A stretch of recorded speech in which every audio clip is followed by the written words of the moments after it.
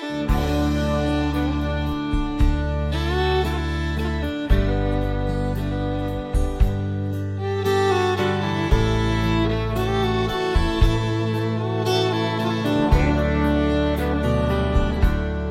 older I get, the more I think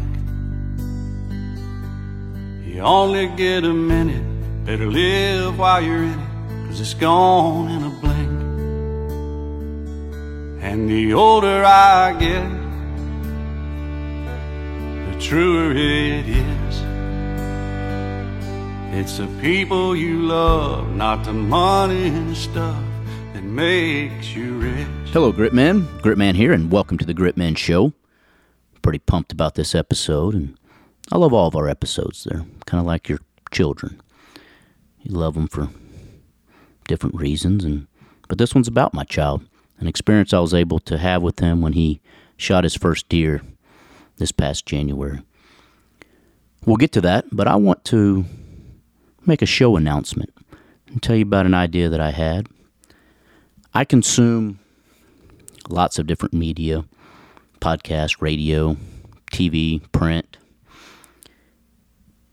which means I'm also exposed to a lot of advertising.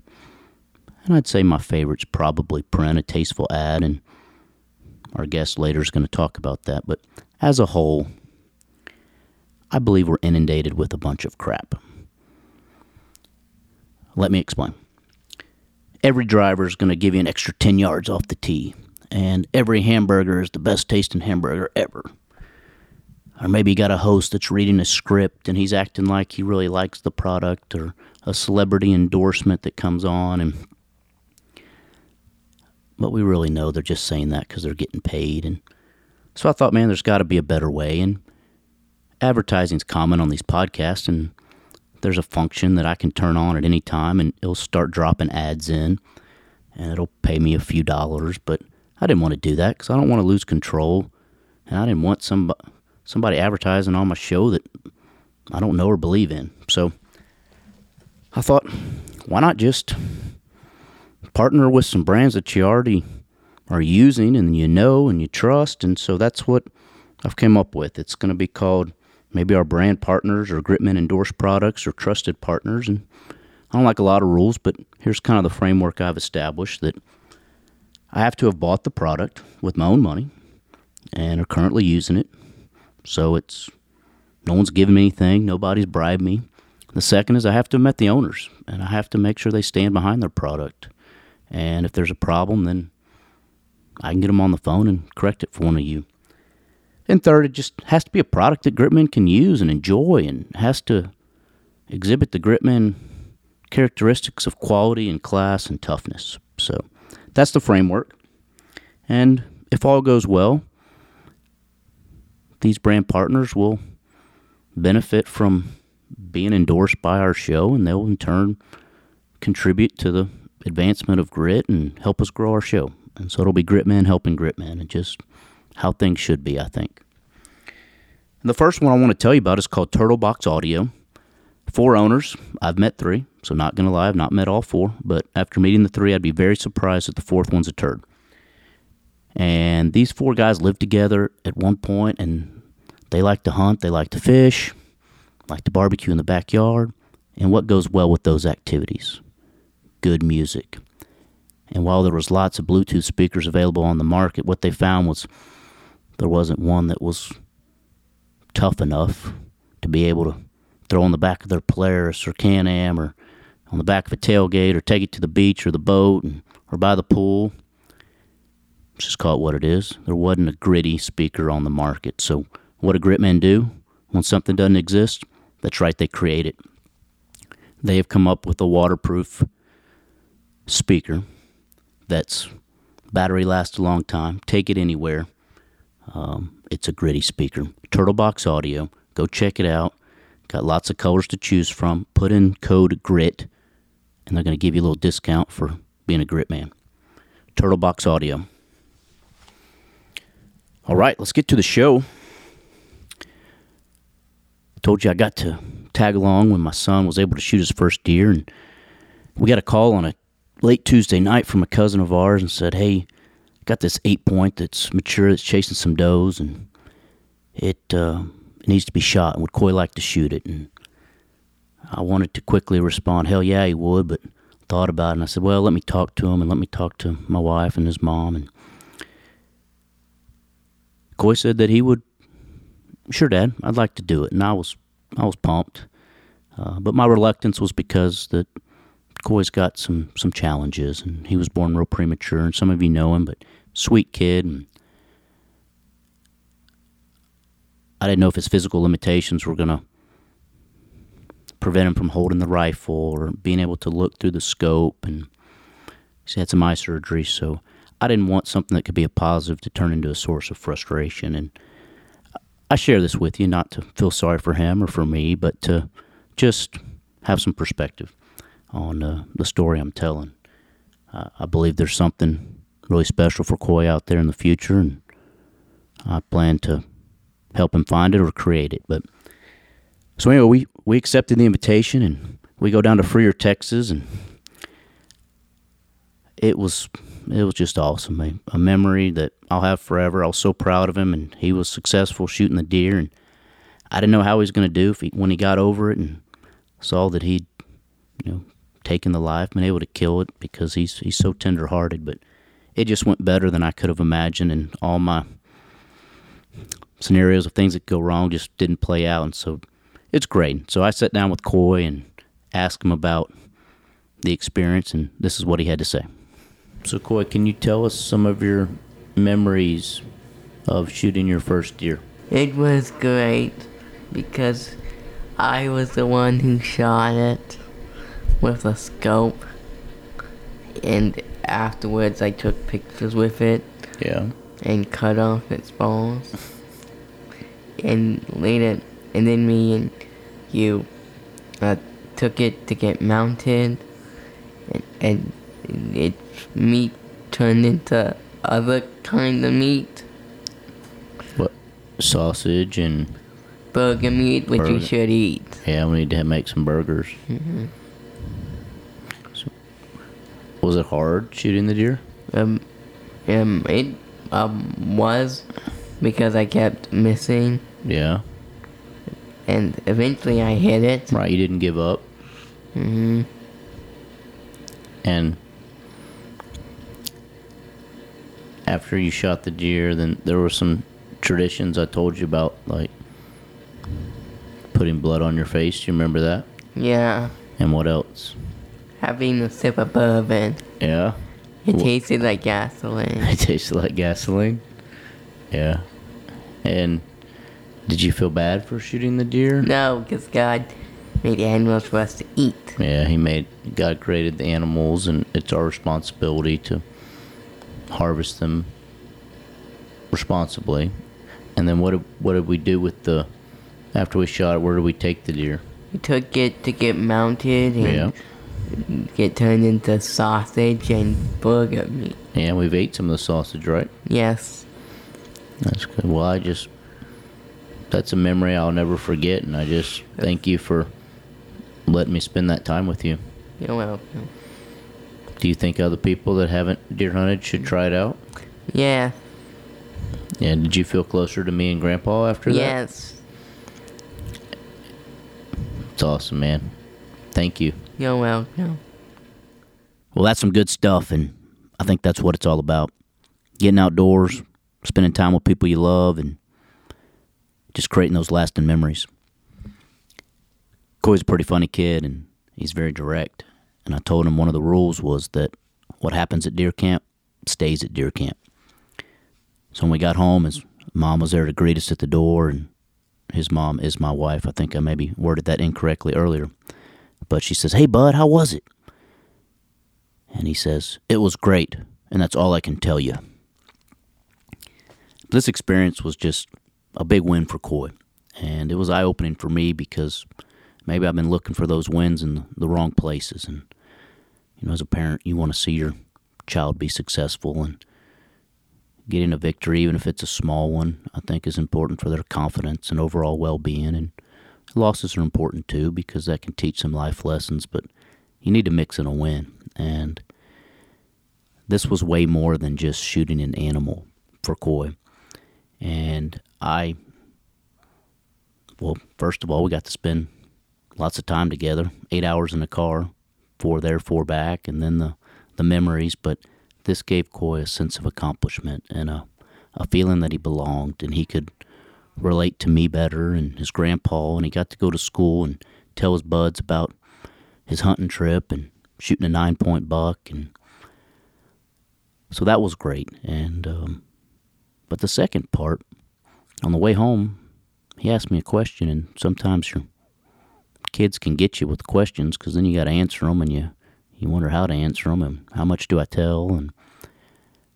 But I prepared him for possibly shooting the deer on the way down and talking about conservation a lot. So on the way home, he looks at me and says, "Hey, Dad, how is killing conservation?" And I paused because I was trying to think of a thoughtful answer, and I stumbled through something about God putting animals on the earth for us to eat. But it wasn't a very good answer. And what I realized is I didn't have the answer.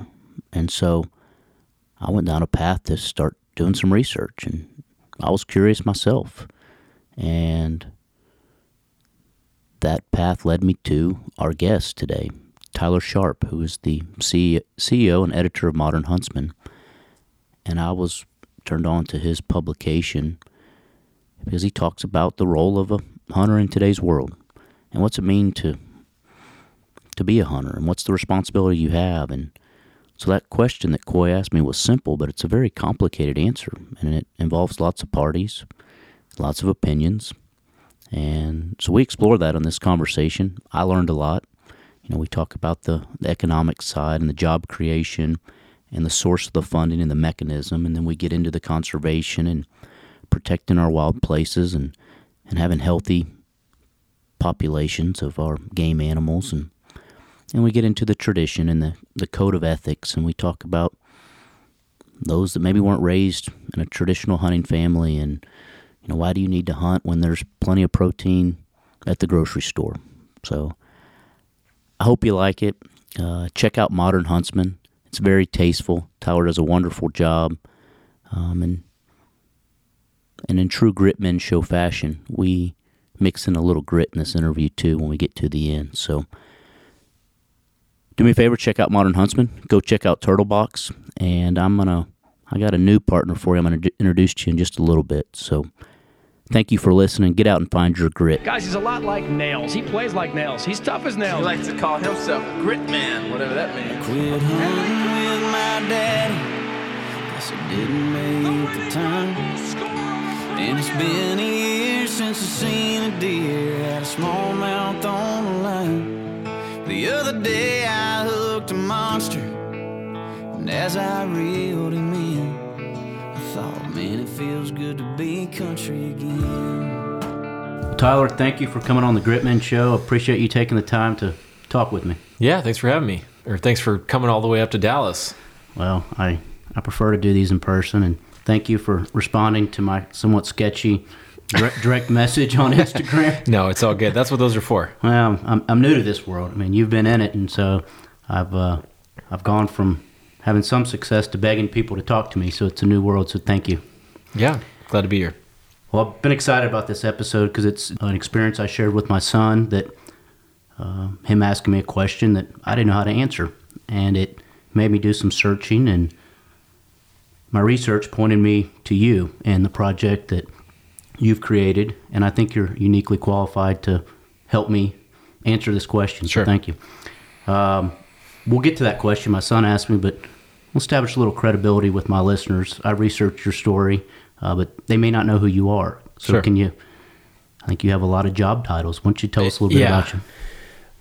Well, my name's Tyler Sharp, and I don't know what I'd call myself anymore. I was a filmmaker, photographer, writer for years, did some creative direction and things like that, and then kind of launched Modern Huntsman, and as you said, have a couple titles: founder, CEO, editor-in-chief, marketing director. I have started recently to just say head idiot, and basically spent my career in the hunting industry, working for publications and brands in the outdoor space, and just through that entire experience kind of made two major observations. That one, a lot of hunters and hunting organizations and brands, in my opinion, weren't doing an effective job of communicating hunting's role in conservation to people who don't hunt, or really just being, communicators of the merits of that. And then the other side of that is having gone to film school in California, having a lot of friends in urban areas. A lot of people don't have an understanding either of how hunting works or contributes to conservation, or have a misinformed view from what they've seen on social media or news headlines or things like that. And so ultimately, an underlying theme in my work has been trying to bridge those communication gaps, which ultimately led to the creation of Modern Huntsman, which is pretty much our sole mission there. So, gotcha. It seems like Modern Huntsman is kind of a product of a lot of different experiences you had. Mm-hmm. So after you went to USC, mm-hmm. but you went to Africa. Is that correct? Yes.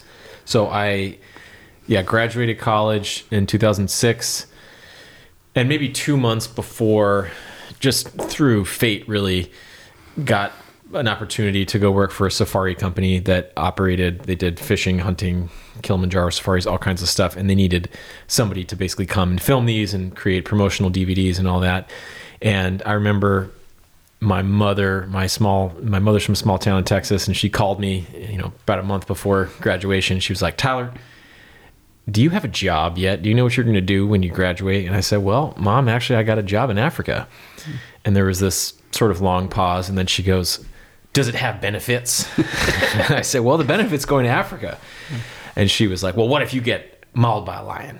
And I said, "I guess it's my time to go then." So, graduated college, moved to Tanzania, had an incredibly life-changing experience, got thrown into the middle of the bush, filming all kinds of crazy stuff, and got charged by elephants, and lions came into my tent, and all kinds of crazy stuff. And that sort of just put me on the path. I came back, learned about Dallas Safari Club, and obviously was just finding a way to get back over there. That sort of evolved into filming for TV shows on the Outdoor Channel. I filmed for a couple of Jim Shockey's shows. And in 3 years, I went to 35 countries all over the world. And through that experience, kind of saw the best and the worst of the hunting industry and hunters themselves, right? Some people are true, dedicated conservationists. Other people just want to kill stuff. Yep. And not necessarily saying one or the other is better. Well, maybe I am actually. Mm-hmm. But I think that what's important is that in most cases, there are conservation systems and tools in place that even if somebody isn't necessarily living up to maybe an ethical code that we mm-hmm. both subscribe to, at least the money they're paying is going to the right place. Yep. And so apart from that, working for brands, working for other publications, kind of took my negative experiences and tried to figure out a way, how can we do it better? I mean, there was a lot of magazines I worked for where I would go bust my ass and spend 6 days shooting a story and shoot thousands of images, and then the story would come out and they'd publish 3 photos, and you had to turn the book sideways and get out a magnifying glass to find photo credit. And so a lot of those things, trying to give a little more visibility to the creative, finding a better way to work with brands on their story and that sort of thing, in addition to improving the communication around all of that's sort of all of that coming together. Yeah. Well, it sounds like you weren't always hunting with a rifle or a shotgun. You were using the camera or a... Absolutely. I was often videoing. The human shield. Yeah. So... Well, good. We'll get back to some of those experiences, but you mentioned the word conservation and ethics, and that's the question my son asked me that kind of hit me square between the eyes, and I didn't have a good answer. So I think I told you the story about how he shot his first deer this January, and he's not a hunter. I took him at 2 years old duck hunting before I knew he had some challenges, and I ruined him. And probably looking back, that was not the greatest first hunt, taking him and leaving him on a little island while I put out the decoys. And he got muddy, which things he didn't like, and cold and wet. And so it took a while for him to want to go back to me. Now I think he said yes because he can tell when I want to hang out with him and spend time. Sure. And he did great, But I tried to explain to him the circle of life, and we're going to eat what we kill, and that hunters are conservationists. And on the way home, he goes, "Dad, how is killing conservation?" And I'm like, "Ooh, how do I answer this?" and it was a great question, and it's led me down a pathway of a lot of research and reading books and articles, and it's a fair question, and so I want you to help me answer that. Well, that's a complex, multi-pronged answer. A very practical answer to that is, at least in North America, right? We obviously have the North American model of conservation, and a legislative answer to that is the Pittman-Robertson Act, right? Yep. Which I'm sure you're familiar with, and I'm not sure if you've shared that information with your son. Well, part of my research, I read this book called The Fair Chase, and, Sure. and it detailed that. Yep. And so that was my first thought, but again, I can't give him long-winded answers, Right. and I didn't have a short one. Right. So a little more context. So my main advisor through the whole concepting of Modern Huntsman, and then through the execution, and then through over the years, has been Simon Roosevelt, who is the great-great-grandson of Theodore Roosevelt. Yep. And so obviously is involved in the creation of the fair chase principle and all of those sorts of things. And so that's always been something that he's kind of kept at our forefront to make sure that we're still maintaining those sorts of ethics. But I think that in terms of killing to conserve, at this point, we as humans have screwed up the natural order of things with our planned developments and highways and all this sorts of thing. And that's created an imbalance in certain wildlife populations and ecosystems that in most cases has to be managed now. And in certain cases, in the same way, I don't know, maybe you could use gardening as an example, right? If you have vegetables or a rose bush or something, at a certain point you have to prune a few to keep the plant, and let's consider the plant, the herd, healthy. And so through selective management of those things, you're improving the health of the overall species. And so if you were going to give him a short answer, there's something we've learned through a lot of biologists and wildlife management folks, is just that you can't think about the individual, you have to think about the species. And what I love about having a business partner like Byron from Scotland is I've learned a lot about how things work in other parts of the world, obviously some through my travels, but with Byron in particular in Scotland, the way they manage the stag herds and the red deer herds, if you go over there to hunt, you're not choosing which stag you get to shoot. Okay. They have the rifle on their back. They are taking you out. It is your privilege to be there.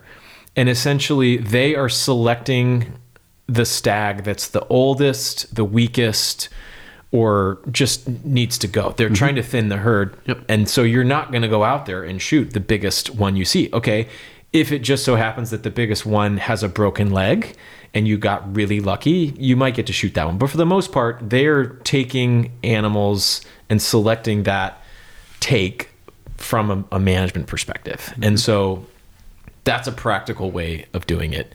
Obviously, combined with the sort of... That's perfect. Yeah. And I'm going to tell you why, because the deer that my son shot, a cousin of ours has a place down in Freer, Texas, and lots of deer, right? So managing the herd, but this was a cull buck. And he said, hey, it's in the rut, and there's a mature 8-point that needs to go. Didn't want him breeding the does. And so it lived a good life, and it was a trophy to my son. Yeah. Yep. And I think another, and this is going to get nuanced, but I think that another aspect of that is what they call ecosystem level conservation, right? Where you're looking at an entire ecosystem, even beyond just managing one species. And I'm not the right person to spell out the exact trickle down of what happens if there's too many deer, right? But in certain environments, with too many ungulates in an area, they overgraze it. The grass and the roots and shrubs along the river goes away, then the fish lose the habitat and you lose the hatch grounds. And I mean, there's all sorts of ripple effects for that. And so I think that as long as it's part of a sound management, philosophy, then it can go a long way. But I think that there's a lot of people who probably just say that word without really understanding what they're doing. And so I think it's just important to understand what those impacts are, and that it's actually ideally measured in some way, and reassessed. And I think that where it gets tricky is some things that are considered traditions because they've been done for so long.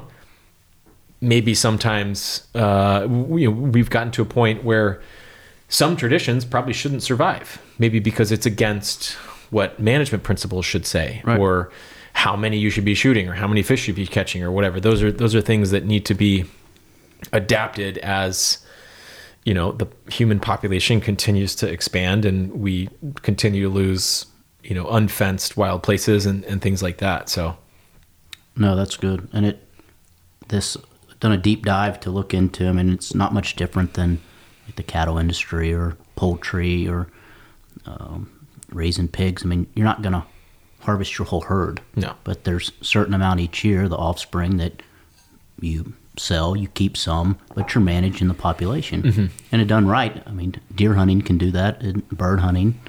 I guess the problem comes in when it always gets me when they set these limits each year. Well, how do you know that's the right amount? Sure. Yeah. And another term that we've been, Byron and I are constantly trying to redefine our purpose and mission statement and what we are focused on and things like that. And ultimately now with Modern Huntsman, we're not even really saying we're focused on communicating between hunters and non-hunters. We're actually focused on responsible use of natural resources, and wildlife is part of that, but there's a lot of other things that can be considered conservation that have nothing to do with hunting that directly affect the ability to hunt and the species and the populations and the wild spaces. So water, native plants. Yeah.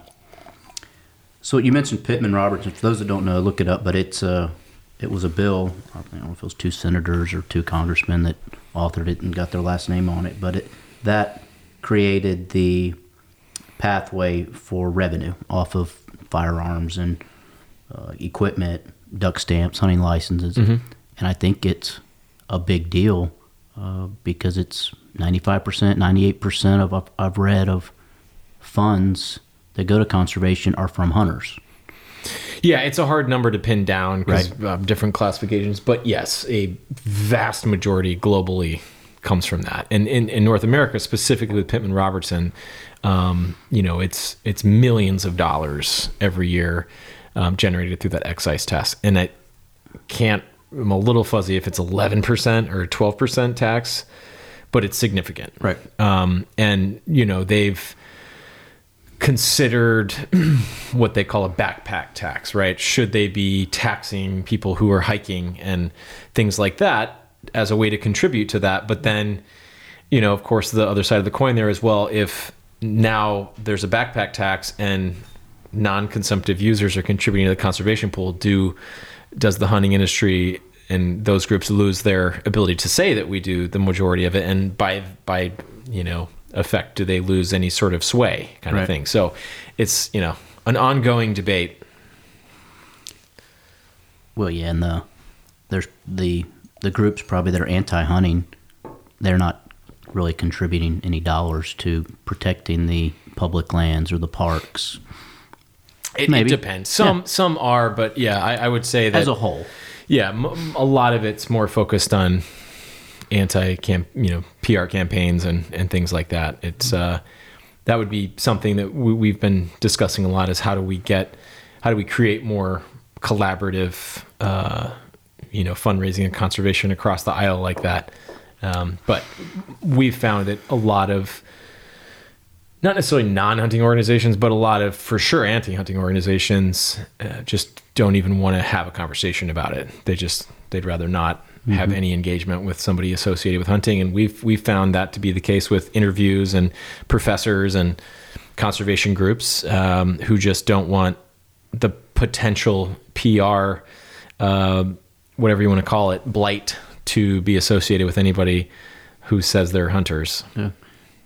Well, let's dig into that, the ethics or ethical way to hunt. And I remember taking hunter safety course, and the guy teaching it was have some common sense when you shoot a deer, don't put it on the roof or hang the horns out the back, and don't broadcast bloody pictures. But that seems to be a theme that y'all are promoting.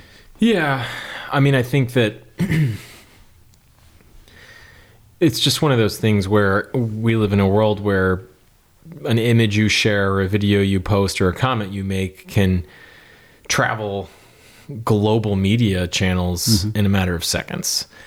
And that reality has caused a lot of problems, and in some cases has led to actual loss of hunting opportunities in countries, many countries in the world, right? Restrictions or closures or import bans, or archery is not allowed in a lot of Europe, and that isn't necessarily an anti-hunting thing, but just there are consequences to certain people's actions. And I remember in particular, I'm not going to use names or anything like that, but there was a situation a couple of years ago where some American hunters went over and shot some, I guess they're considered feral goats in Scotland, and posted some, I'm gonna say distasteful photos online, and the backlash actually from the anti-hunting organization led to some legislation that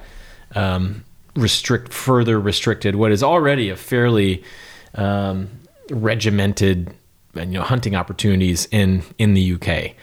And so I think that it's just a matter of taking personal responsibility that bad things can happen if you're not aware and respectful of how those things can be negatively used. And a lot of people say, oh, well, I should be able to say what I want, or I should be able to share these photos. Yeah, I mean, yeah, but you can't always do what you want to do. And it was different in the 90s when there wasn't social media.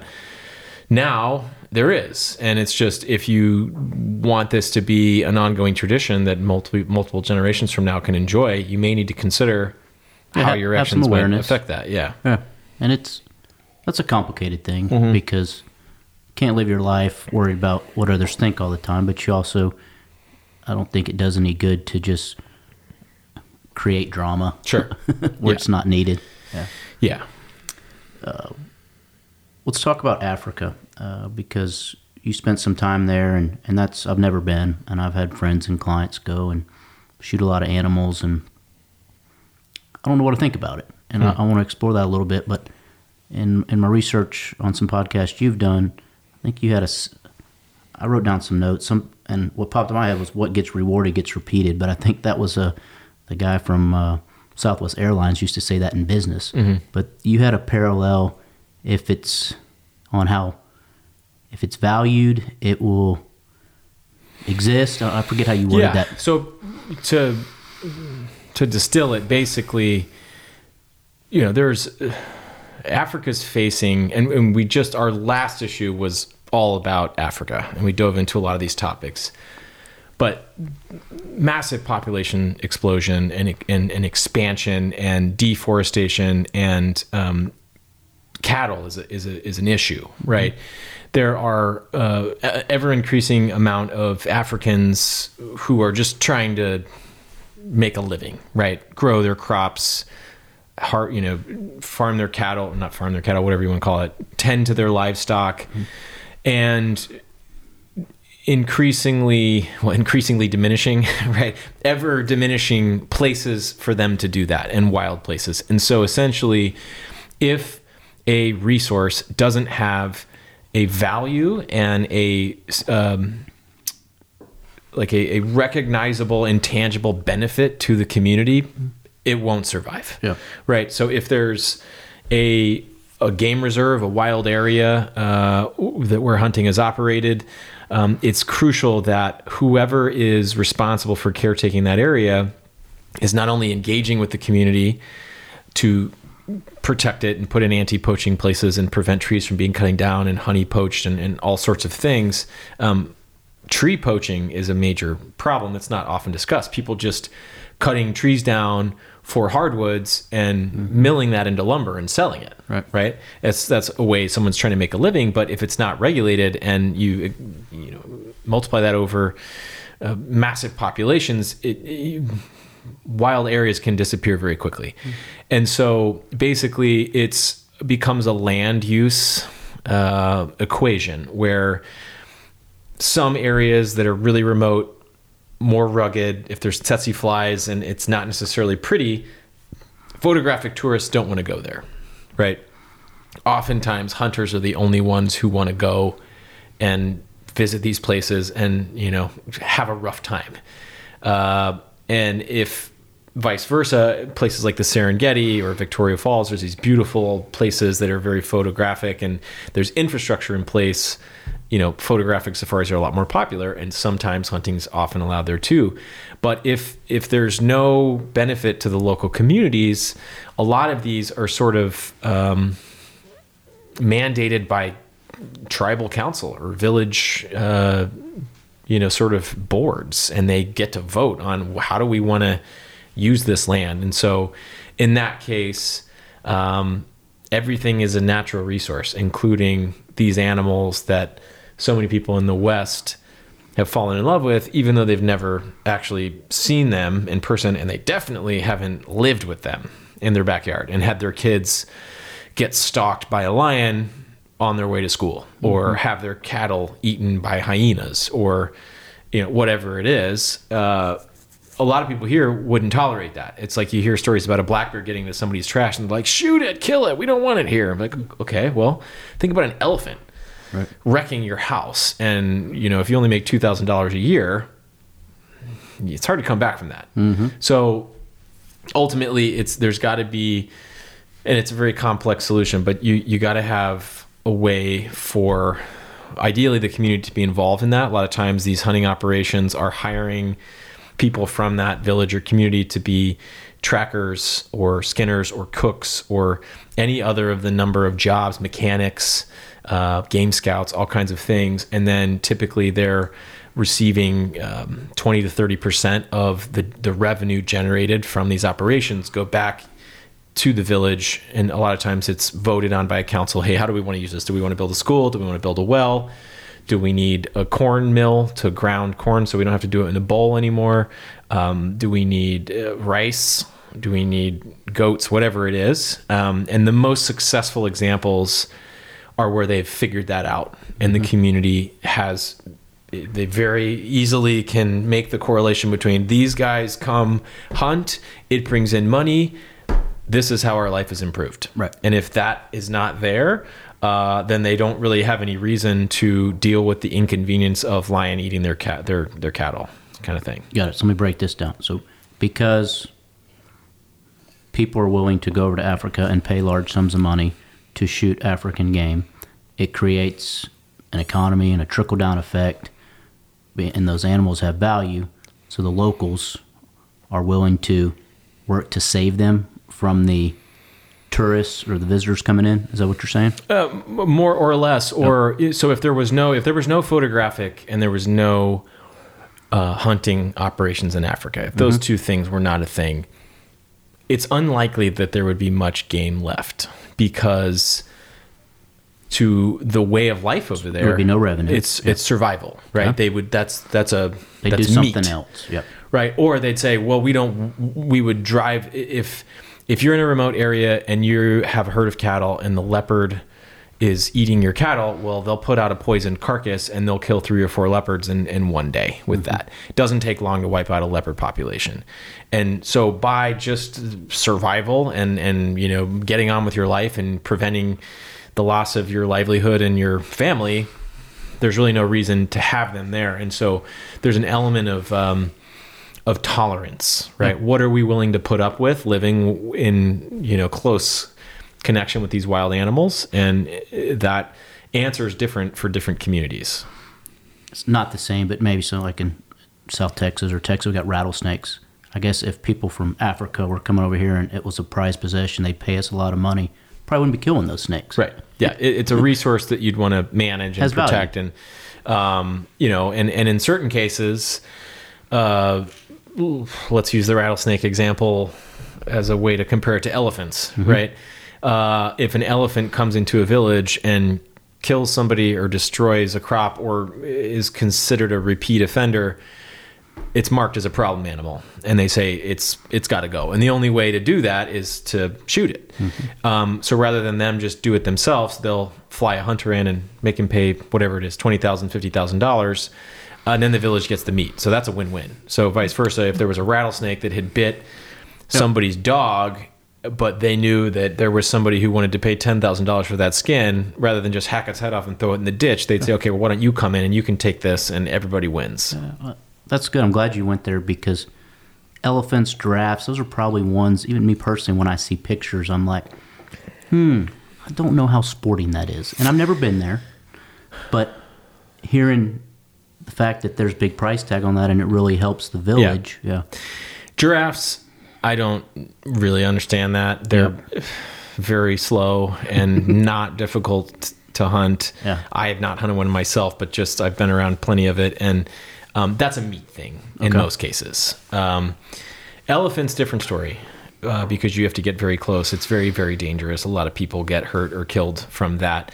I have filmed a number of elephant hunts, did not enjoy seeing any of them die. It was actually a very unpleasant experience until, and I'm not joking, we were in the middle of nowhere on the border of Tanzania and Mozambique, miles and miles from any village or anything.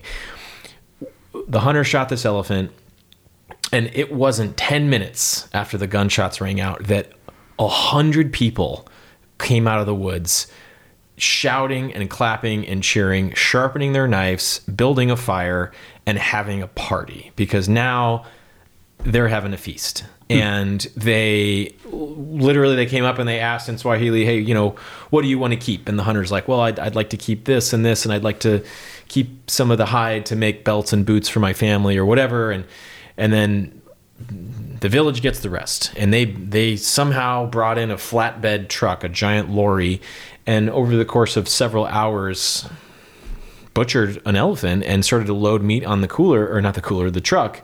And that will feed that village for months. And so seeing that full circle moment made it acceptable. It still wasn't something that it made the taste less sour, basically. And that's ultimately a question that we as Westerners have to ask ourselves, and something that we talked about a lot in the Africa issue is we have to check our Western, if you want to call it Western privilege, whatever you want to say. Like, a lot of Africans are tired of Western countries telling them what to do with their wildlife resources, just because we think, oh, well, you shouldn't be able to kill and eat elephant. Right. Okay, well, what if we turn the tables and now African countries were coming over to the United States and saying, okay, you know what? Not only do we not think you should be able to hunt and eat venison and deer, but we're actually going to use our influence and money to have organizations pass legislation to prevent you from doing that, which is what's happening over there. Okay. So there are Western countries who are, through money and influence, swaying government votes in certain countries to pass legislation against hunting in Africa, which is crazy. And we talked about that in that issue. So that's book 8. Yeah. Okay. We'll get to that. But all right, we're making some progress. Yeah. So in Africa, we have concrete, real life examples that's undisputed that hunting is leading to population success, wild herds still being in existence. So we have conservation and preservation directly tied to hunting. Yeah, and in some cases, we have a story in Mozambique. We went with the Cabela Family Foundation, growth by thousands of % in populations of certain game species.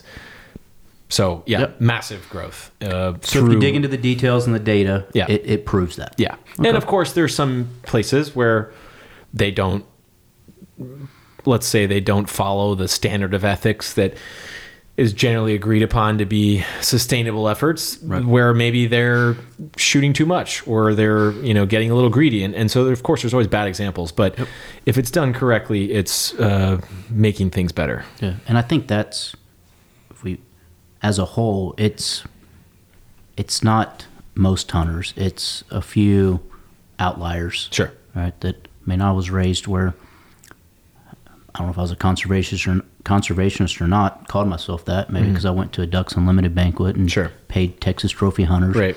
But there were shooting times, like, you 30 minutes before sundown for dove hunting and duck hunting. And there was bag limits and possession limits, and you had to have your hunting license and duck stamp. And we know where I'm going with this, but I think there was like a code that you should follow. Yeah. And when we have people that aren't following that, it makes us all look bad. And that's the exact reason why we chose the word huntsman instead of hunter, because a lot of people associate that word with what they've seen or what they were shown in a negative way. And so we wanted to have a different word that represented, a different path kind of thing. Yeah, and in my research, I was thinking there's a difference in a hunter and a killer. Sure. And I think a hunter is ethical and is thinking big picture. And if I'm going to take the life of something, is it sustainable to where future generations are going to have the same opportunity versus just killing to kill? Sure.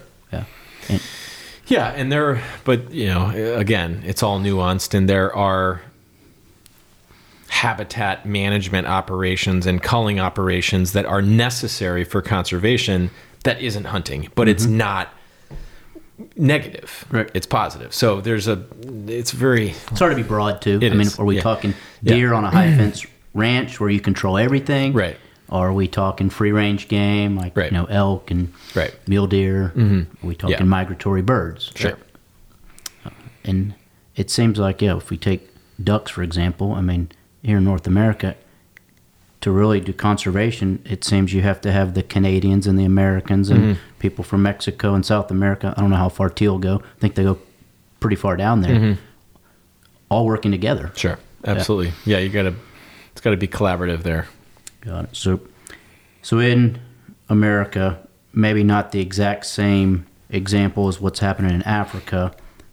There are animals, big deer, that get sold, and there's elk hunts, and I know that there's value on them. But I guess a lot of the money is, would you say, going to creating jobs and habitat restoration that's going to allow us to continue to hunt? Or how would you put that into words with what's happening in America? Sure. It's a totally different system, and there's a difference between the public and the private hunting. Obviously, the public land hunting, a big part of that is, the licenses and the gear and all of that is going back into the pool to be managed by. They're also gaining a lot of data from hunters being out in these public spaces. The private hunting is different. It's not as closely regulated. Well, I don't want to say not as closely regulated. Obviously, they still have to have tags and a system like that, unless it's a high fence situation and they own those wildlife. But if it's, in terms of North American conservation model, any wild animal is public property, right? And so if you live in an unfenced system and elk come onto your land, those are not your elk. Those are every citizen of the United States elk. Right. And so it becomes, I don't want to say a gray area, but it becomes a more individual conservation effort of the landowner. What is how dedicated of a conservationist and land manager are they? Ideally, they're partnering with their neighbors and other things to create wildlife corridors where these populations can move unchecked and undisturbed. But it's not always like that, right? There are sometimes stories in Montana where elk herd will move on to a ranch, and it's a massive ranch, and they want their clients to have success. So when the elk try to cross a border, they'll go try to prevent them from doing that, whether they're using snowmobiles or ATVs. And that's just an unfortunate reality that not everybody follows that code. So ultimately it comes down to personal ethics and responsibility. And the hope is that more and more people subscribe to the fair chase principle and trying to leave places better than they found them. Yeah. What are you seeing these days? I'd be curious because you're around a lot of outdoor personalities and creative types or hunters. I think there's different stages of hunting. I've heard it documented that when you start hunting, sometimes people are in the I got to get a limit, and it's all about the kill, and then it slowly maybe turns more into the experience and the memory and the tradition.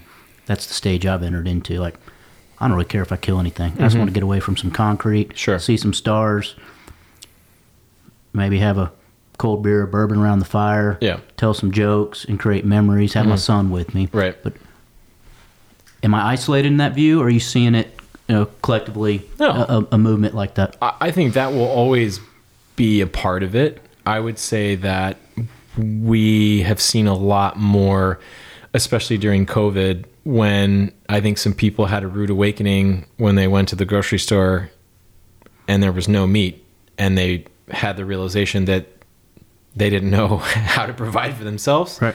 So I think a lot of people became interested in food sourcing, and also with, whatever you want to call it, this sort of movement of self-improvement and evolution as an individual and a human being. I think a lot of people want to challenge themselves, and so there's a lot of what you would call maybe emergent or late onset, adult onset hunters who have come to a place in their life where they want to know where their food comes from, or they just want to challenge themselves or become better. And so there's a lot of people we've found, whether that's men or women, who are wanting to get into it. They don't necessarily know where to start and have not approached hunting from the traditional way where their grandfather or their father or their mother taught them anything about it. They're literally entering it as students, trying to find resources, and are taking a very practical approach in the same way that you would train for a marathon or prepare for whatever it is, an overland trip. They're doing research and thinking that from a very technical perspective, but also having a goal of wanting to take home food. And so, there's of course that can go too far, where if you don't go home with meat, is that a failure? Right. And I think that, so trying to find a middle ground of still realizing that experience is what you're talking about. Mm-hmm. It's something that you're never going to forget, and ideally creating memories. But at the same time, we've seen a lot of that in the last couple of years. Yeah, and there is sometimes something to the kill as well. Sure. I mean, if my son had been unsuccessful, it would have been a memory, but not near the memory we have now. Sure. And it was part of the process, and he felt a connection to me and to his grandpa, and he accomplished something that it made him feel like he belonged. And I don't know if it's a rite of passage, call it what you want, but it was significant to him for a kid that doesn't have a lot of wins. Sure. So it's a tough conversation, because it doesn't have to be a big mount on the wall, but there is some, I don't know, what do you call it? Something to making the kill. Yeah. Well, it becomes part of your story. And a good friend of ours named Lindsay Davis, who she's a relatively, in the last few years, has kind of got into hunting later in life. And she was on one of our podcasts recently and was just talking about, she had a successful solo elk hunt in, was it in Utah? It was either in Utah or New Mexico. I forget where it was. But long story short, she 3 days in was like, I don't want to do this. She's like, I'll give it one more day. And then on day 5, I'll give it one more day. Day 6, I'll give it one more day. And literally on the last morning was able to make it all happen, was able to, kill this elk, take it out herself, and has it in her kitchen. And she was talking about how every time, it's not about the trophy, it's not about these massive horns or whatever, it's about the fact that when you see that is a symbol and a representation of that moment in your life that took everything she had physically, mentally, emotionally. I mean, she laid it all out there and was dealing with, knee pain and had to have reconstructive surgery and all kinds of stuff. So those points of reference, and obviously the word trophy hunting's become sort of negative, but I mean, the word trophy means memento. Right. And maybe we should come up with a different word for it so that people can stop using that as a slanderous term. But I think that that's ultimately something you can point back to. I mean, you've seen, I didn't hunt that one, but some of these in here represent, I tell you exactly where we were and who I was with and what we were doing and how many times I got bit by a tsetse fly that day. And those are same for your son. He's going to be able to feel that and remember it. Right. When we get that deer back from the taxidermist, I think they're backed up. Yeah. Tell me about a picture you took in a Stetson hat with some quail. Oh. That kind of started. It was, maybe at the beginning of this journey of Modern Huntsman. Yeah. So I was actually with Phil Lamb. In fact, he's the one who's holding the hat in that photo. I was out in West Texas, and we had gone on a hunt with a couple of friends, and they both had their sons there. And I sort of went, last minute invitation, and it's kind of ironic that I run a hunting media company and don't get to hunt that often because I'm always editing stories about other people hunting. But in that case, I got to go, and we were with Justin Forton, who's him and his wife founded Pecan Lodge. So obviously like famous Texas barbecue royalty. And so the whole idea was, hey, we're going to go quail hunt. They're going to teach their sons a little bit about life in the field. And they were too young to hunt themselves, but we basically using them as bird dogs. Hey, go get the birds. Yeah. And then we were going to cook these birds over the fire. And, it was just one of those moments where the boys had come back with these quail and nobody was wearing a bird vest. So Phil was like, hey, just put them in my hat. So they put them in the hat as a way to like carry them back to where we were going. And it was just, as a Texan, you would understand that's a very Texan moment. Absolutely. We're wild West Texas quail in a Stetson out there and amongst the, mesquite and thorns and all that kind of stuff. And I thought, it was kind of the first taste of people's often violently emotional reactions to that sort of thing. Did you put it on Instagram or Facebook or something? I posted it on Instagram, and there was I totally forgot about this. There was a pretty heated whatever you want to call it, backlash from several people about that photo. And I did my best to keep my cool and sort of explain, hey, I'm sorry that you don't like this, but it doesn't make it wrong kind of thing. And I think that fortunately over time, as we've kept our cool and sort of, I don't want to say intellectually dismantled a lot of people's arguments, but basically not engaging on an emotional level. And it's not necessarily about being, unapologetic, but at the same time, people having emotional reactions to something they don't understand and trying to point that out. So yeah, I don't know if that answers your question. No, but it probably had to be eye-opening if someone could react that way to a couple birds in a hat. Yeah. Versus, if it was I don't know, mountain lion or something. Yeah. And I think that it was during the process of us finishing the first issue, and I had tried to warn some of my, former partners and employees, hey, this is going to get intense. There's some people who literally will threaten your family and your kids' lives because they think what you're doing is wrong. And I don't think they really understood what I was saying until that sort of stuff started to happen, and they got a little taste of how cutthroat and just brutal people can be for something that they may not even know anything about. They may have just been told by their friend, or they went to a dinner, a banquet that was against furs or whatever it was. Right. And so, but honestly, since then, right, we've published stories on elephant hunting, whale hunting, polar bear hunting, grizzly bear, Buffalo. Name one. Yeah. And we've done it. And every single time, in the beginning, we were like, ooh, we knew this was a roll of the dice. But honestly, there hasn't been. Yeah, there's people who just make dumb comments, and they don't. It's very clear from the way somebody responds that they're just, having an emotional reaction to something they obviously don't know anything about. But if someone truly calls us out, we enter into an engagement with them.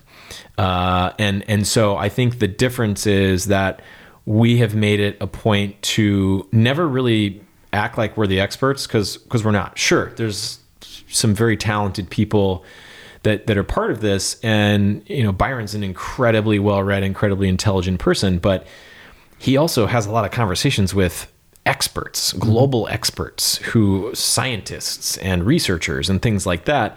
So we're trying to be presenters of a wider range of perspectives that hopefully bring about a constructive conversation. And so by sort of, I don't want to say removing ourselves, but saying, hey, this is a reality of, and this is what the issue is. This is what this side says, and this is what this side says. We're interested in a constructive solution. And so a lot of times we're asking people to draw their own conclusions. But I think in that way, we've managed to throw some hot potatoes out on the table and not necessarily be, pinned to the wall for it. But we'll see. Well, it seems like y'all are pragmatic, or you're approaching it from using logic, data instead of emotion. But unfortunately, sometimes it seems like tolerance is a one-way road, not two ways. Yeah, and that's we've learned to just let that people can tell. People know. People are, for the most part, fairly perceptive, and the ones who aren't and who buy into the maybe emotional bias, that's not who we're trying to talk to. Yeah. So, fellow Gritman, I hope you're enjoying this conversation with me and Tyler. Real quick, I want to tell you about our brand partner, Poncho Outdoors, which, in my opinion, is hands down the best outdoor shirt on the market. I've tried them all. Poncho's my favorite. The original, the Western, you're going to like them both. I have like 12 of them. It's my go-to shirt for going to the ranch or fishing or even casual client meetings. They're tough and classy, just like Gritman. Use code GRIT at checkout. The owner, Clay, has thrown that in for us, GRIT, for a free hat or t-shirt. Be sure to add the hat or t-shirt to your cart prior to checking out for the code to work. If you have any trouble, let me know. Now, back to our interview with Tyler. We're about to dig into his unique grit story. Enjoy. Thank you. Okay, let's dig into Modern Huntsman. Okay. And how I was introduced to you, I had a friend of mine that sent me Book 6, which I will tell you at the time I didn't know anything about what you were doing. I wasn't big on social media. And I get this book that's beautiful. If it was worthy of being on our coffee table, it says a lot, because my wife has a lot of those books that don't get read. They have a big R on them. Yeah. And the designer makes you just put them out there. Yeah. Yep. This one had a great cover, and I was interested in a letter from Tyler Sharp, editor-in-chief. And so I'm reading this. I'm going to read a few segments of it, but it said, looked like you just lost your job. And what job was that? It's a 15-year career. Yeah, so in 15 years, I've only had one actual salaried job, and it was. Did it have benefits? Your mom wanted you to. It did have benefits, which is a huge deal, right? I was like, okay, maybe I'll go do this. I was a commercial director for a studio here in Dallas, and I was directing commercials and doing brand work and some things like that. And so it was, it only lasted about 6 months. And a big part of that negotiation was that, hey, I still want to be able to go travel and do these things. And part of the deal was I was supposed to be bringing some of these freelance clients into this, and we would be able to do bigger projects, but it didn't work out.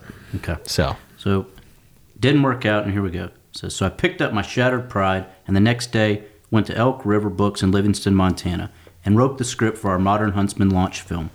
It was then or never, because what better time to start a print publication and an against-the-current media company than when you're broke, on your ass, and being bet against? Yeah. Pretty much where you were? Yeah. it was funny because I had taken that job in January, and every year I would go to Montana in August for like a month and shoot photos and fly fish and camp and just enjoy it. And so part of my contract was I had negotiated, hey, look, there's a couple of trips this year. I don't have to get paid for the time off, but I need to go. This is a non-negotiable for me. And they agreed to it. And my boss waited till I left town until I was in Montana, and then basically called and he was like, hey, you should probably call up some of your old clients because this isn't working out, kind of thing. And I didn't get fired, but basically he kind of took a spineless approach to letting me leave town so he didn't have to tell me in person, and knew that I wasn't going to come back for another 4 weeks, and he wasn't going to have to deal with it. So I was basically, let go while I was on vacation with no work lined up for a month. And it was just a really bad situation. And, so yeah, it was just one of those things where, all right, well, it's now or never kind of thing. And, a lot of people at the time were naysayers and saying, hey, you're an idiot for trying to launch a print publication. And it was never just about being a print publication, but when you're trying to do something, I don't know if progressive is the right word, but just something that no one else has done before, people have a hard time seeing the same thing. And I've come to learn that. And so, there was a lot of people, including a lot of friends and family, who were like, well, you're doing what? How are you going to make money? Right, stop there, because we're about to get into this. Okay. All right. Okay. This is where I'm like, I don't know this dude, but he may be a grit man. All right. You go on to say, I've sacrificed so much to keep this going and have received a lot of personal criticism along the way. I've been called a hipster, a poser, and told that I'm not hardcore enough because I don't fit the mold of what some closed-minded individuals think a hunter should be. I've lost friends, family members, my freelance career, even the love of my life. I've stood for contributors, tried to do the right thing, and been thrown under the bus anyway. Yeah. It's a lot there. Yeah. I mean, to try to, man in the arena sort of thing, which I'm sure you're familiar with that speech, and, in relevance to grit men and all that, it just, business is hard in general, right? Mm-hmm. Especially a startup, especially in an arena like print publishing, but then also in the hunting industry, there's so much just divisiveness and, for lack of a better term, tribalism and stupid pettiness. Like, oh, well, I'm a compound bow guy. Oh, well, I'm a traditional bow, and so we can't be friends. Or I wear only solid colors, and no, hunting, you can only hunt with camo. It's just, it just seems so counterproductive with the amount of disagreement and sectionalism, and it's very cliquey. And, I think, to the hunting industry's credit, a lot of that mentality was created.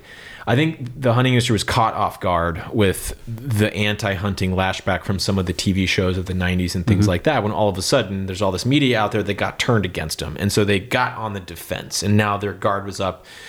And if you weren't dressed like they were, or you weren't a ring-wearing member of the club or whatever it is, you're a outsider and a potential threat kind of thing. And so I don't come from a traditional hunting background, and my hunting experience is backwards, right? I shot an African kudu before I ever shot a white-tailed deer. Yep. Right? I shot very unusual for a guy from Texas. A warthog in Zambia before I ever shot a Texas hog, and so I kind of have this different background, but obviously coming from, I don't fit, like it said in the thing, as sort of a traditional mold of what a lot of the people in these hunting organization industries look like. And, my grandfather was a very classy gentleman, and he taught me a lot of things, but some of that was style and wearing nice boots and a nice belt and wearing a Stetson and being well dressed and well mannered and well spoken. And is that the hipster? Yeah. Okay. Yeah. So I think that's where that came from, is because I'm not today. So you care about fashion? Yeah, I would say style more than fashion. Style, okay. Yeah, and I think that What was Grandpa's name? his name was Condell Lowry, but he went by Big C. Big C. Big C. So he was the district clerk of Montague County, which is up north by the Red River, and literally his nickname was Mr. Montague County. He was just like, he was the man. Yeah. And just word is bond, straight shooter, just a classy guy. And I think that you now I'm taking shots, but you go to a lot of these hunting shows, and it's different if it's an international show, right? Yeah. People wear tweeds and they dress kind of nice. But you go to like a local show, and it's like people wearing T-shirts and flat billed caps and walking around. It's like I'm tough. You couldn't go to a high school dance dressed like that. I mean, so I think that coming into this, when I say this, our mission with a slightly elevated sense of photography, writing, sophistication, trying to elevate the storytelling to a level where we, honestly, I would consider ourselves at the level of National Geographic. We have quite a few contributors who are from National Geographic. But at the same time, it's difficult to balance that between being articulate and elevated and sophisticated with being associated as like unapproachable or snobby or too highbrow or something like that, which is of course something people have said. But at the same time, so it's a balance there. And I just, we've also said things that people don't want to hear. Mm-hmm. And we've sort of gone against the grain in some aspects. And not everybody likes that, because a lot of people have gotten rich and successful off of the same old thing. And as we've started to sort of look into the shadows and turn over rocks, there's some things we've pointed out that have created some opposition and have, created us to be labeled as, and we intentionally positioned ourselves on the outskirts of the hunting industry because to accomplish our goal, which is to effectively bridge gaps between hunters and non-hunters, we can't be perceived as being in the belly of the beast. We have to be able to be diplomatic in that sense. And so, anyways. Well, I mean, when you have something that you're doing well, I think sometimes criticism's going to find you. Sure. It's just natural. Yeah. I mean, and as I'm starting the Scriptman Club, I mean, that's, hey, be ready to take a few arrows, and people say things that maybe aren't true. Yeah. But it's just part of life. And I took it personally a lot more in the beginning than I did now.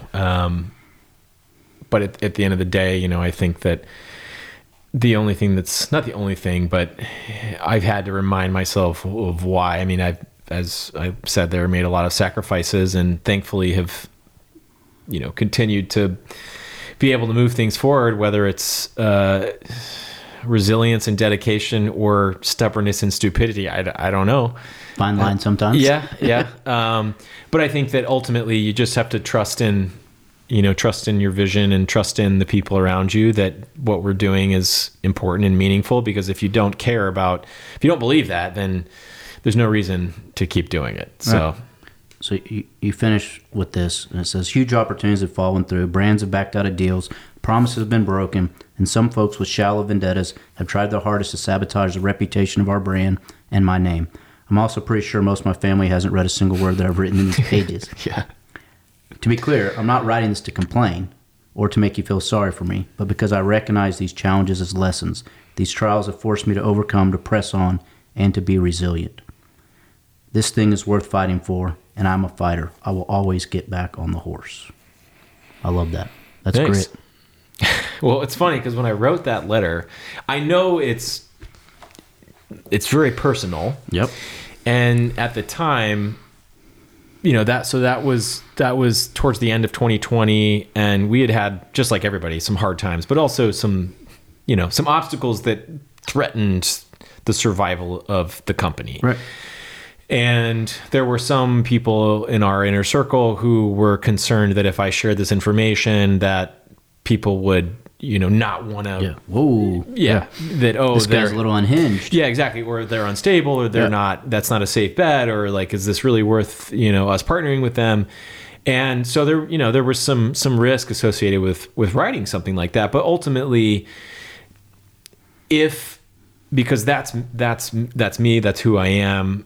You know, we like to say we're like National Geographic, but we spent a couple nights in jail in Mexico. We've got a little more dirt under our fingernails. And so if we can't be ourselves, and I think ultimately the success of what we're trying to do is going to be based on who we are as people, in addition to, you know, the stories we tell and the brand we've built. But if that, and I had the people I trust the most read that and say, hey, is this too much? And they're like, no, this is you. And at the end of the day, I would rather have fewer supporters and brand partners who believe in me as a person and Byron and some of our team than be, you know, mass appeal and be making my decisions based on like, oh, is this going to be popular or not? Right. I mean, at a certain point, maybe that's not worth it. And so, yeah, it was a risk, but, and honestly, it's funny because I write those letters and I don't really know who reads them. I don't often get feedback on it, but I've had, a couple of people in the last month or two reference some of these letters I've written. I was like, oh, okay, I guess. I loved it. In fact, she referenced that one in general. And honestly, that led to us closing a deal and partnering, because they said, no, we appreciate you being personal and sharing some of the struggle. And especially during COVID, when a lot of people were going through this internally, I had a lot of people reach out privately and just say, hey, like I didn't want to share my struggle publicly, but I've been going through similar things and I appreciate it. And it helped me work through my own stuff. And so, yeah, I think that ultimately I'm glad I did it. And so far it hasn't come back to bite me too bad. So I loved it. It was authentic. You were basically saying, this is who I am. Yeah. I believe in this mission, like me or not. Yeah. I want quality partners over quantity. Sure.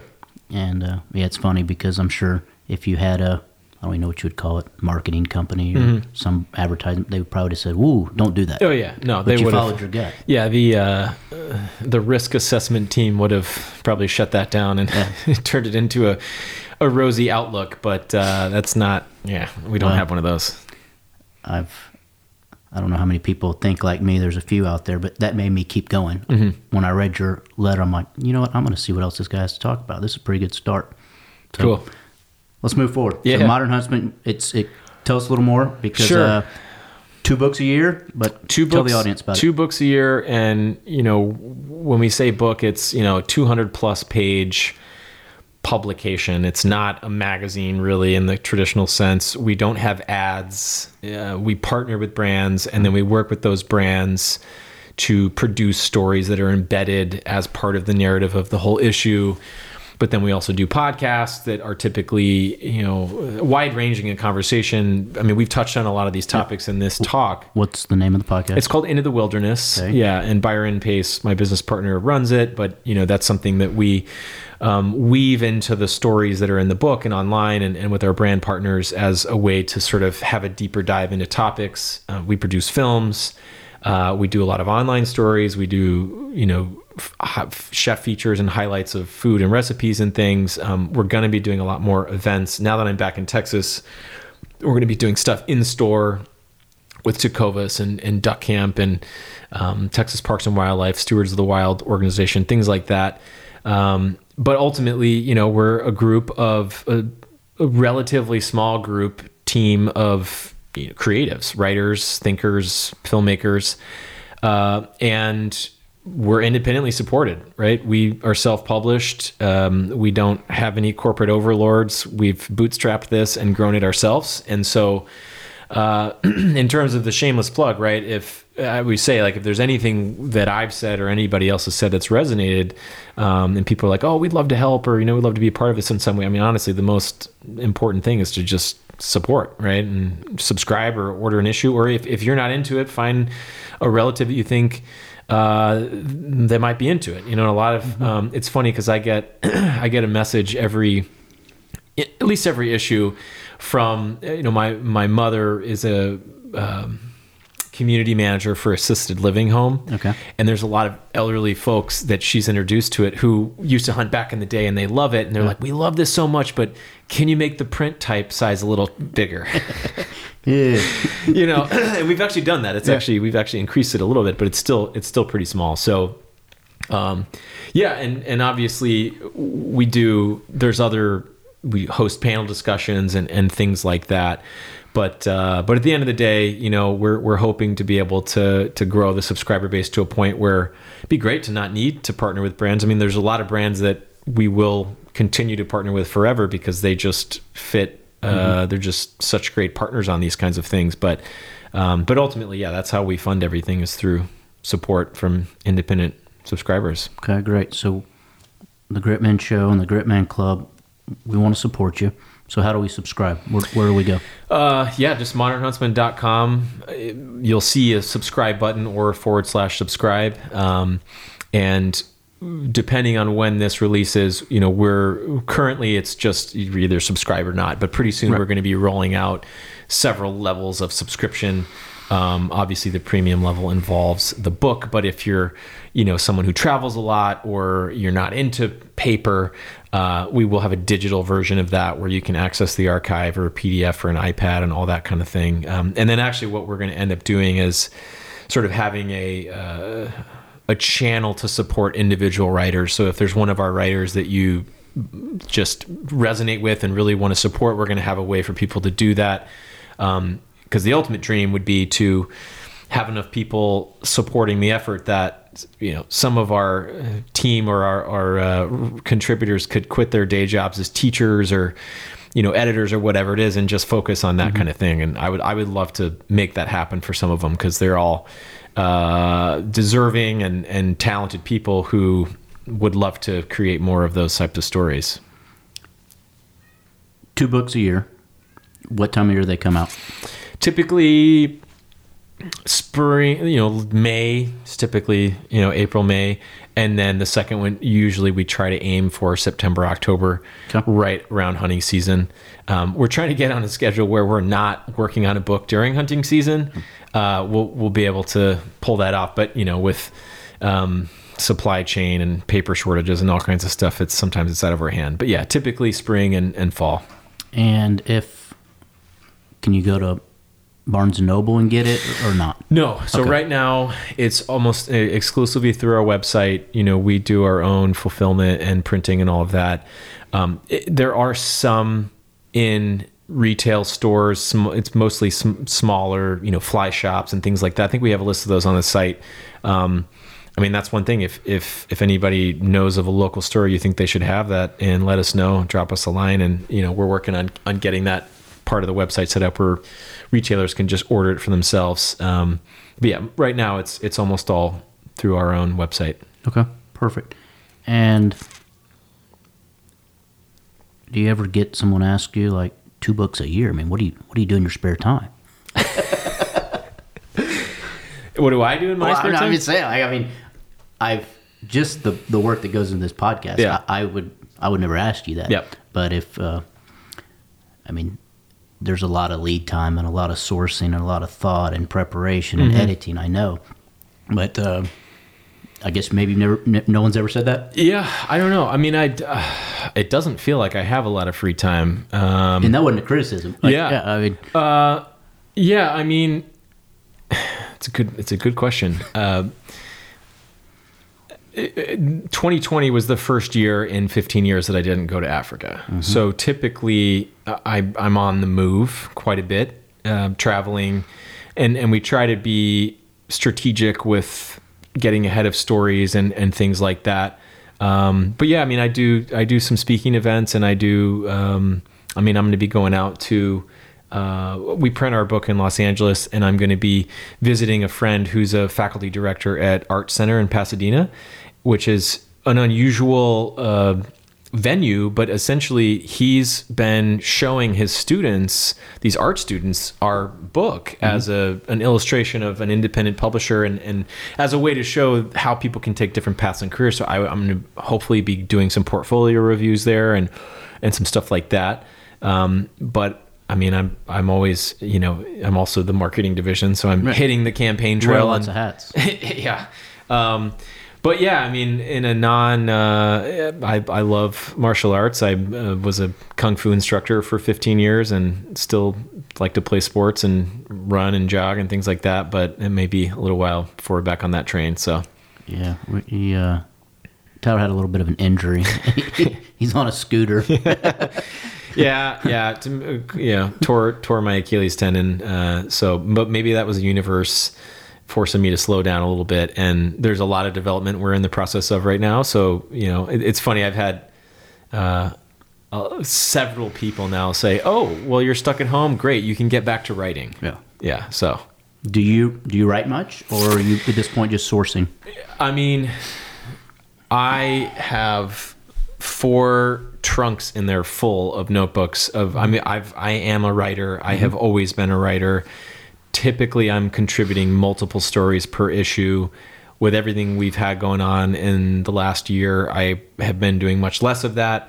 Trying to get back to a situation where I'm doing less administrative things and more creative things, but it's just, ebbs and flows kind of a situation. And so part of the new website and the new subscriber model is that our team will be writing more personal stuff, not necessarily to the level of that editor's letter, but more of just behind the scenes, what we're doing, what we're working on, sharing anecdotes, travel.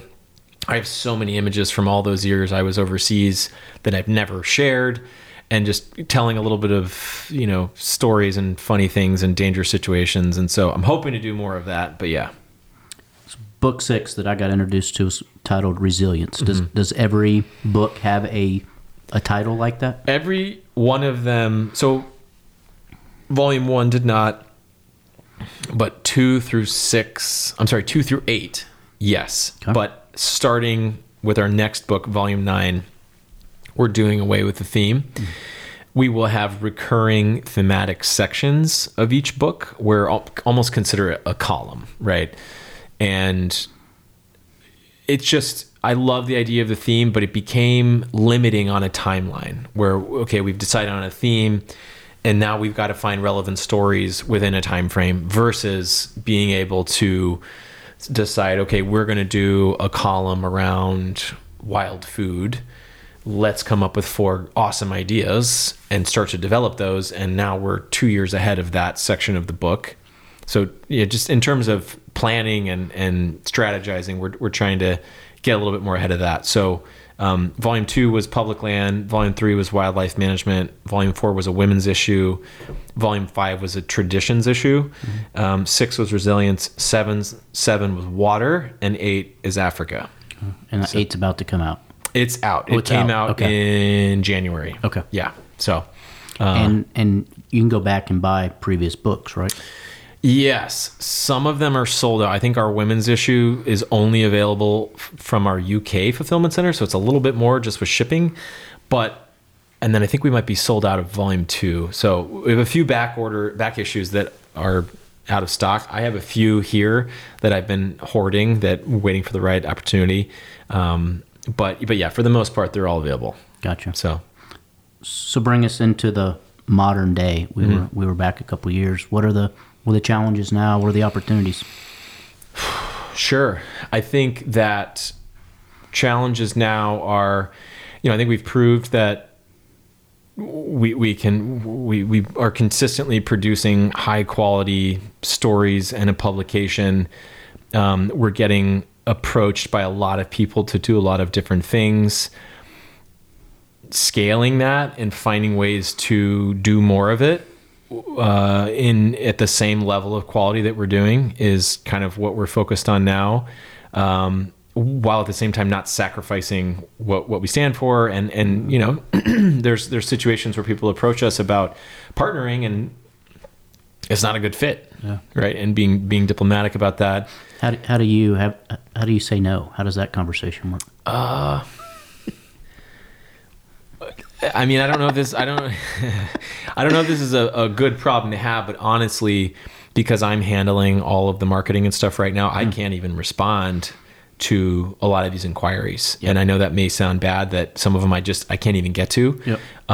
Because if I do, and I enter into a situation, we start a conversation, I've got to create the media kit, I've got to put the package together, we got to have a follow-up. I mean, that's probably 3 or 4 phone calls to even get to the point where we're discussing, okay, is this a good thing? And by that point, there's all these other things. So we're working on trying to streamline that a little bit. So you're saying congruence is a big deal with your brand partners. Oh, absolutely. You've got to stand for the same things. Yes. Or you won't take them on. Yeah. Yeah. Yeah. And then it's also, even if it is a good fit, there has to be an element of, I don't want to say education, but essentially we partner with brands in a unique way. Not a lot of people do it the way we do. So there's kind of a process of explaining, hey, this is how it works. And sometimes that takes several rounds of conversation to get to a point where they see the value proposition there. And they don't always do that, and that's fine. But yeah, I think that we're at this stage where there's a lot of opportunities in front of us, and we're trying to figure out which ones we prioritize and take on, and how we do that in a way that doesn't spread us too thin and knock us off track for what we should be doing. While at the same time, I mean, was with every business trying to, grow in the right ways and make things easier, and at the same time, hopefully have more of a normal life. Favorite bar? Ever or here? However you want to answer. In Dallas, Okay. it's Lee Harvey's. Okay. It's a bar in Cedars neighborhood of Dallas. I used to live in an old loft that was Jack Ruby's old building, and so appropriately named Lee Harvey's. It's my friend's, literally it's his grandma's old house that they converted to a bar. Really? Super cool dive bar. What about in Montana? In Montana, it would have to be the Old Saloon. It's in Emigrant, Montana, in Paradise Valley. My dad and his friends drunkenly missed the boat pullout in 1979 or 1980, stumbled up the bank and found this bar. And we've been going for years. And now my brother's actually, one of the lead bartenders there. And then globally, yeah, I would say this is super random, but there's a little bar in Arusha, Tanzania, called the Lively Lady. Okay. That's a great little spot that I've had some good times at. That's definitely a memorable one. What's the tattoo on your left forearm say? This one? Yeah.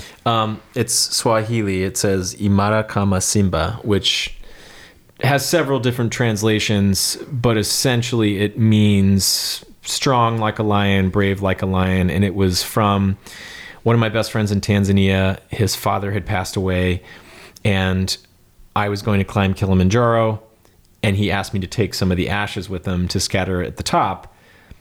And so obviously that's like, okay, well, I got to make it to the top. Yeah. And let's just say I wasn't training. I had basically been like partying with my friends for a week after the safari. Didn't know I was going to get to climb. Basically, they said, hey, if a spot opens up, we'll let you know. So I get a call the day after we had this late night.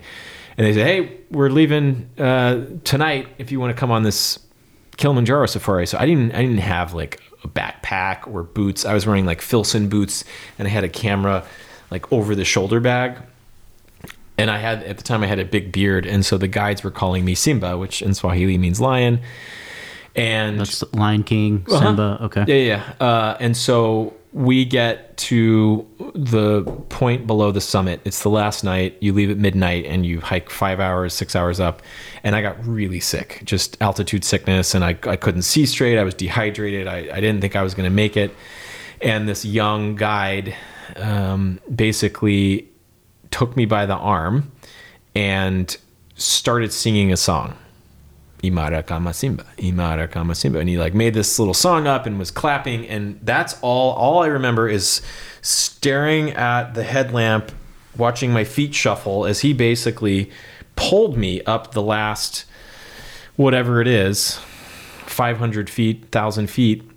And that song that he sang was the only reason that I made it up there. And I got up to the top of Kilimanjaro, which is whatever it is, 19,300 feet. And as I got up there, the sun came over the glacier and lit up, and I snapped out of it and took some photos, scattered the ashes. You only, without oxygen, you can only be up there for like 15 or 20 minutes because your brain just, you start to deteriorate. And so you don't have long up there. So I scattered the ashes and made it back down to Moshi, as the town at the base of Kilimanjaro, and was sitting there like drinking a Kilimanjaro beer, looking up at the peak, like, how the hell did I just do that? It was like an 8-day expedition kind of thing. So anyways, that's just sort of a meaningful saying. It's always been a reminder of a difficult time. And I doubt Frank Quizito is listening to this podcast, but if you are Frank in Moshi, thanks for the help. So, well, let's wrap this up with this. So what does it mean to you today to be a modern huntsman? It's a good question. Yeah, I think that part of the reason we chose that word, I mentioned it earlier, is that the word hunter had a lot of negative connotation. So we wanted to do something different. But I would say, and it's not just me as a person, but Byron and some of our other teammates are kind of a mix of old and new. And so the word huntsman came from a time when it meant more than just being a hunter. You were woodcraft. Probably, you did know how to hunt. You probably knew how to track. You probably knew about ecology and habitat management and things like that. You hear about the times of like, poet, warrior, kings kind of thing. Just the idea of being multifaceted, right? And we keep saying wearing many hats, but something like that, where finding that interesting mix of keeping some traditions alive, honoring those things, and finding ways to integrate that into a modern life that still, is meaningful and isn't, overrun by all of the stupid TikTok dance videos and that sort of thing. But at the same time is, trying to find a better way. Self-analyzation, I don't know if compromise is the right word, but you know what I mean? Trying to find ways to integrate the old and new. So I think that's ultimately what we're trying to do. And in a practical sense, a lot of people ask the question, what does the future of hunting look like? How do we get the next generation involved, or how do we get new people involved? And the answer is there's got to be more points of access and more relatability, right? And in a way that's a little slightly more welcoming and inclusive than, let's say, some of the more traditional routes where people might feel intimidated or not part of the club. And I'm one of those. I mean, that's kind of why we did this. So I think that answers the question. No, I love it. That's in the Gritmen show and the Gritmen movement. Like sometimes it's hard to articulate, but it's, what is masculinity today? And I don't think it's the guy in the gym just doing curls and grunting, or the jacked up truck with the loud exhaust. I mean, it's something different. Yeah. But it's, I applaud you. I like what you're doing and rooting for you, and just appreciate you willing to have this complicated discussion. But it's when my son asked me that question, it wasn't an easy answer. Yeah. And thank you for unpacking it with me. Sure. Absolutely. My pleasure. And it's important to, discuss those details, and in a forum like this is a great opportunity to do it. The comments section of an Instagram post isn't the best place to have a complex discussion. And I know that, in your son's case, you were hoping for a simple answer, but maybe this is something that he can listen to and have a deeper understanding of how to answer that question, but also things to think about for himself, and the way he wants to approach things and develop his own voice. So. Well, he was pumped. I dropped him off at school before I drove up here, and I said, "Hey, I'm going to talk to this guy, and the episode's going to be about you." And he goes, before he shut the door, "All right, good luck, Daddy." Nice. Yeah. Thanks, Tyler. Man, appreciate it. Thanks so much. We'll talk soon. Like nails. He plays like nails. He's tough as nails. He likes to call himself a grit man, whatever that means. Quit hunting with my daddy, guess I didn't make the time. And it's been a year since I seen a deer at a smallmouth on the line.